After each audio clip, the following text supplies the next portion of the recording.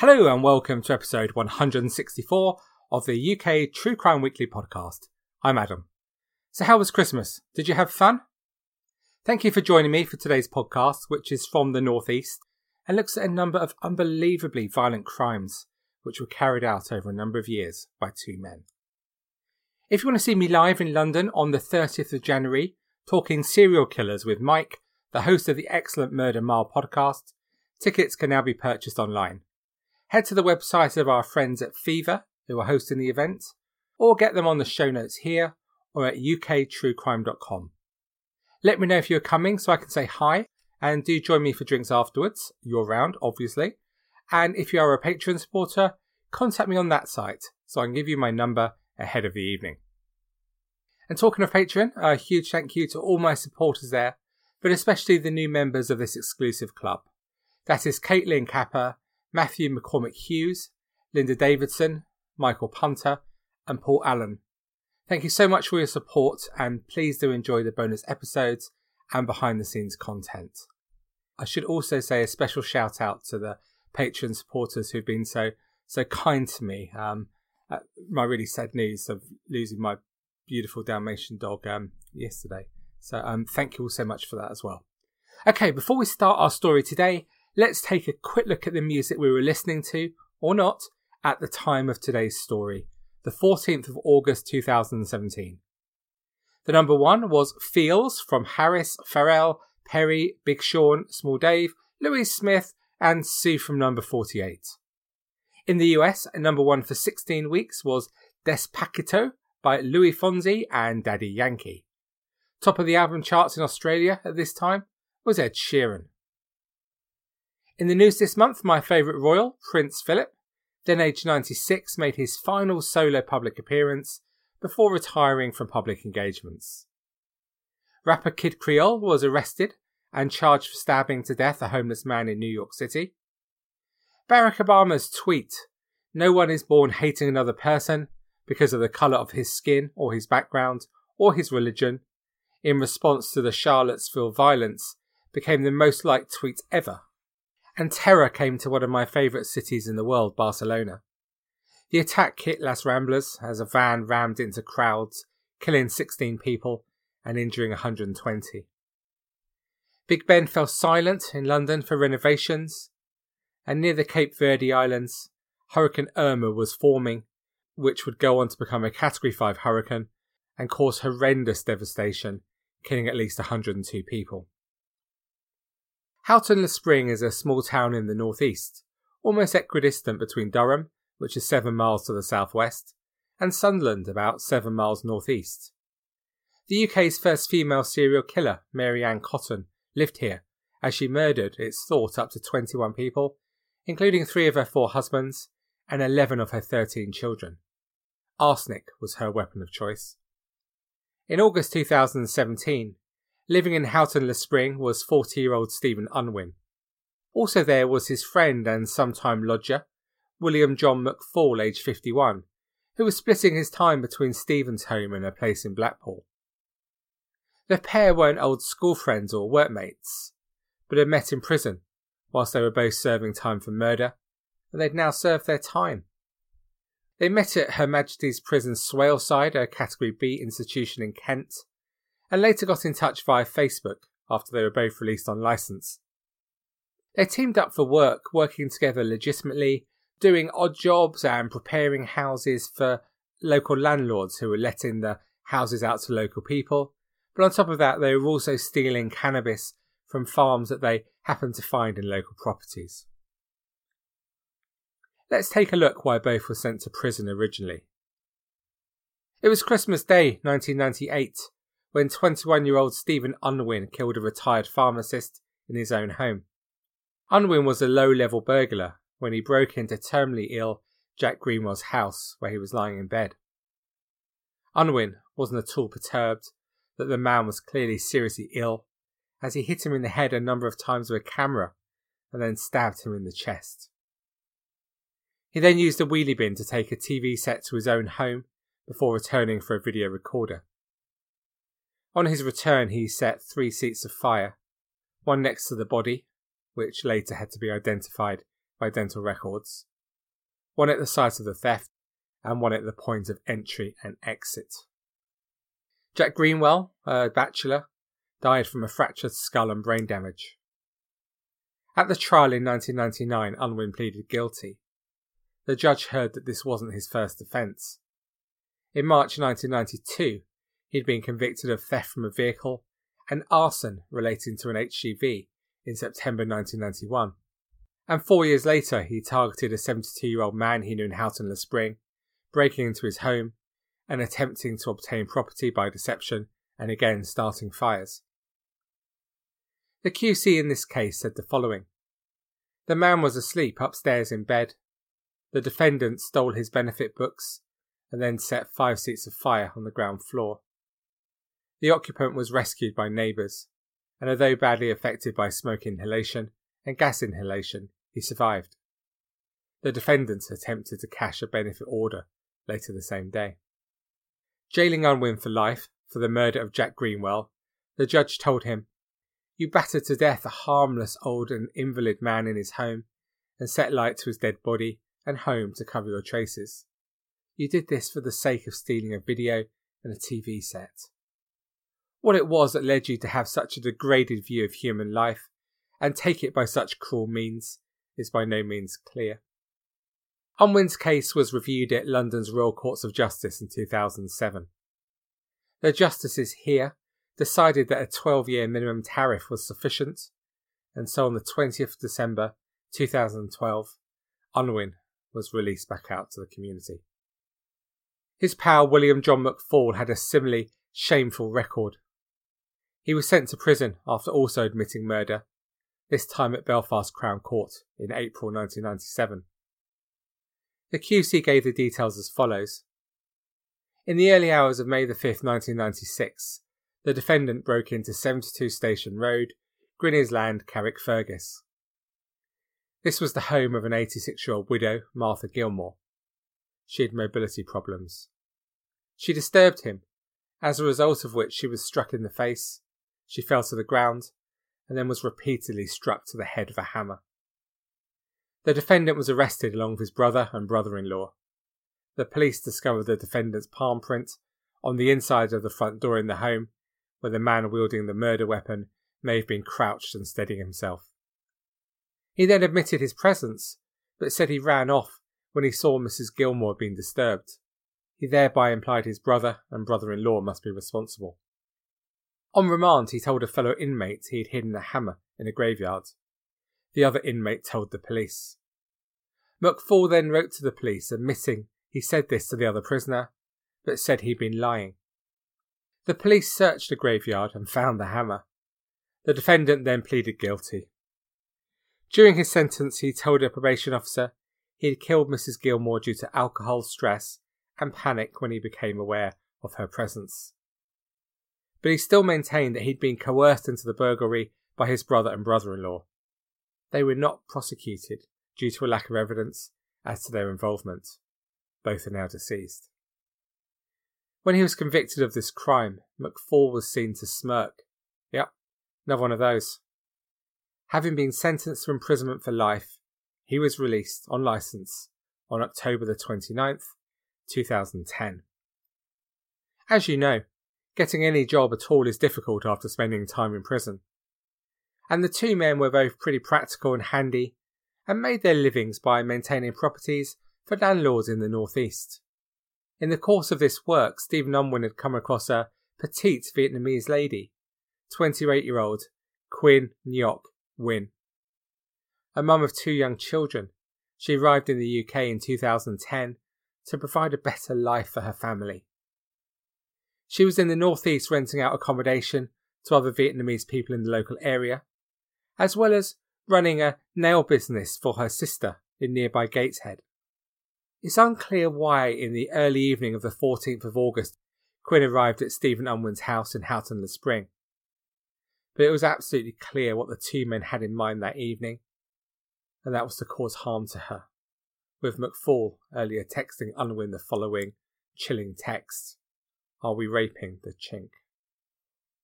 Quinn wasn't ever seen again alive, and the next morning Her badly burned body was discovered in the back of her Audi by firefighters after it had been torched beside some allotments. It didn't take long for detectives to trace Quinn to Unwin's home, and the CCTV he'd installed for his own security at his auntie's house next door showed just what had happened that evening. Quinn was seen casually wandering up to Unwin's back gate just before 7:30 p.m, and she picked up her phone to let him know that she was there. After a short delay, another camera angle shows him walking through his yard to the gate, turning to make a keep back gesture towards his home. Police investigators believe this was Unwin telling McFall to stay out of the way, although Unwin insisted this was not the case and he was just ensuring that his dog stayed clear. Once Quinn was inside, she was attacked, tortured and raped by Unwin. Detectives believe the two men had been planning this attack for weeks. They then ate curry as she lay on the floor, and they took her PIN numbers for her bank cards before leaving the house. At 9:51 p.m, Unwin, attempting to disguise his features, was seen wearing sunglasses and a cap at the local co-op, using Quinn's bank cards before returning home. Then just over an hour and a half later, at 11:35 p.m, CCTV footage shows Unwin carrying Quinn, wrapped in a white sheet to his garage, with McFall assisting by pulling the sheet over her body. At 11:49 p.m, the men took her in her own car, and the camera showed McFall carrying a petrol can, while Unwin has a bag which was presumably of combustible material. Other cameras captured the car being dumped in the allotments where it was set alight. The two men then stopped off to use Quinn's bank cards again, and also posed for the most horrific smiling selfie in the car. At the trial, the jury looked shocked as they heard the detail of the prosecution case in the opening statements. How Unwin and McFall messaged loved ones and ate the curry they had cooked as their victim lay dying in the house. How the two had instantly stolen money from Quinn's account, with Unwin withdrawing £1,000 at cash points that night. McFall had contacted Unwin while they were on remand, saying he'd been to the prison library and found a legal loophole, despite what he admitted was damning evidence against the two men. But he was no John Grisham. This turned out to be nothing more than both men blaming the other, trying to confuse the jury and save their own skins, something we hear so often on this podcast. The two men denied all charges against them, but after the jury deliberated for just 4 hours, both were found guilty of murder at Newcastle Crown Court. Unwin was also convicted of raping Quinn, while McFall was cleared of that charge. There will be no more opportunities for either man to return to the community, as both were given full life sentences. Sentencing the pair, Mr. Justice Morris said, "Stephen Unwin, you are a calculating, manipulating and ruthless killer. William John McFall, you are an extremely violent man capable of monstrous behaviour." McFall shouted angrily from the dock, "That's your personal opinion." The judge added, "Quinn was a young, healthy and lively woman, a mother of 2 young children, and much loved by her family here and in Vietnam. It's not possible for any of us to imagine the horrific ordeal for which she was subjected to over a number of hours that night, but terrifying it most certainly was." And the outburst we just heard from McFall was in character with his conduct throughout the trial. The Chronicle Live newspaper that covered this trial in detail reported that this behaviour started when he began making cutthroat gestures towards the press bench at the beginning of the trial. Whereas Unwin behaved as you would expect of someone facing such serious charges, McFall was constantly commenting on proceedings and shaking his head. In those recesses before the judge came into the courtroom, he would turn round and goad the police in the public gallery, laughing at them and pulling faces. He even tried to tell the Chronicle reporters, who were sat directly behind him, that they should report the facts, and when told that's exactly what they were doing, he complained about it being trialled by media.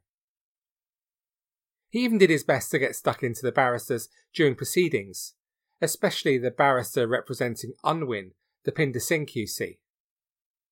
At one juncture he turned to him and said, "Mr. Singh, please don't underestimate me and think I'm some sort of Egypt.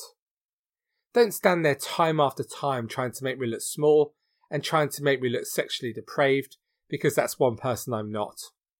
When he was told just to stick to answering the questions by the judge, he retorted, "I've obviously watched too much TV. I do apologise."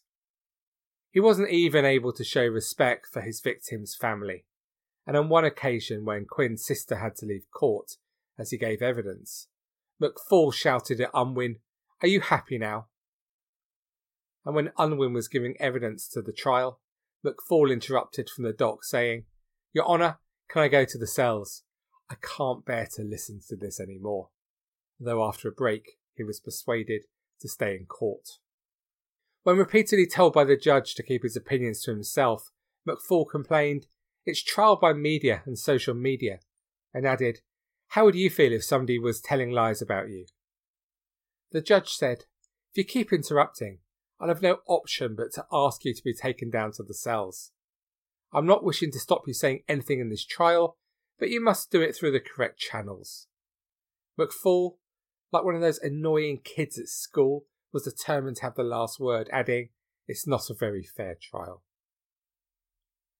Even at the end, when the verdict was announced, McFall continued to share his opinion, saying, "That's why we were found guilty, no other reason, because of our past.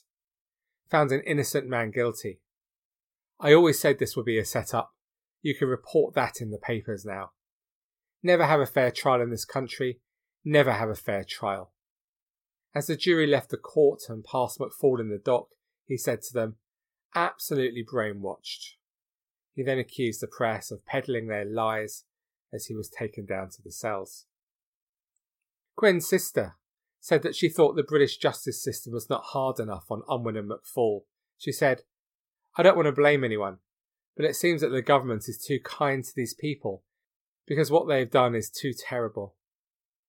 My sister is just taken away and nothing can change that. No matter how much these two people can pay, nothing can bring back my sister's life. But I believe that if these two people were released at some time in the future, some innocent people could be harmed, and I'm pretty sure about that. It could be anybody, nobody knows. I think they should never be released. They are evil. It breaks my heart that I'll never see Quinn again, but the result today does give us some justice. She was a devoted mother and an amazing sister. I will remember her beautiful smile forever." The inquest into Quinn's death highlighted some worrying issues about why Unwin and McFall were free to kill again.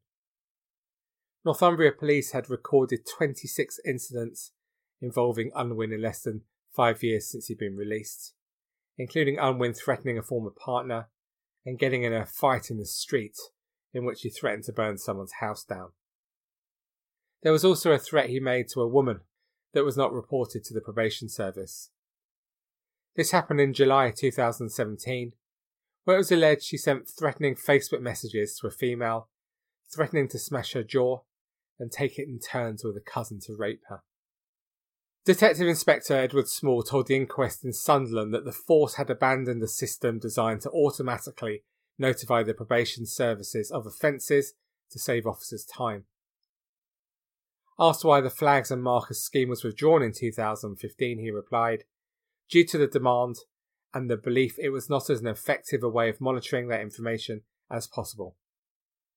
One person's interaction with police could generate 4 or 5 flags in one incident. It was the time taken to research each flag which was putting such demands on the officers." Again, it just makes you lost for words, doesn't it? What can you say to that? And about everything we've heard today, what do you make of it? Poor Quinn. At just 5 foot tall and weighing only 7 stone, she didn't stand a chance in that house against Unwin and McFall. And her poor family and friends who had to sit through the trial and hear all the terrible details of what happened to her. Just sheer horror. Her sister later said that she couldn't tell her parents just the sheer horror of what happened to her sister. They had to read it through the papers, which must just have been awful for them. There are some terrible images of Quinn's sister in court and around court, carrying a picture of her sister in floods of tears. You just don't know how they could have gone through the trial, do you? And once again, I just can't quite comprehend just how scared Quinn must have been during her last hours. It's something that you can't really even think about. And as for Unwin at Full, I suppose that depressingly, once again, we have to ask questions about why they were deemed to be safe to live in our communities. At least this time, they both got the sentences they deserved, so won't be able to hurt any innocent people again. Thank you for listening to this episode of the UK True Crime Podcast. To discuss this story or any other aspect of UK True Crime, please head to the Facebook group. And to support the show, head to patreon.com/UKTrueCrime, where for £1 or £2 a month you can access over 30 bonus episodes and other exclusive content. So that's all from me for 2019. How's it been for you? It's been a mixed decade for me. Some really good parts, but such a sad ending yesterday, losing my darling Cooper. I'm just devastated. But I'm hopeful for 2020, for me and for you. I wish you, your families, and all your lovely special pets all the very, very best for next year. Thank you so much for listening. And of course, whatever happens with the others, stay classy.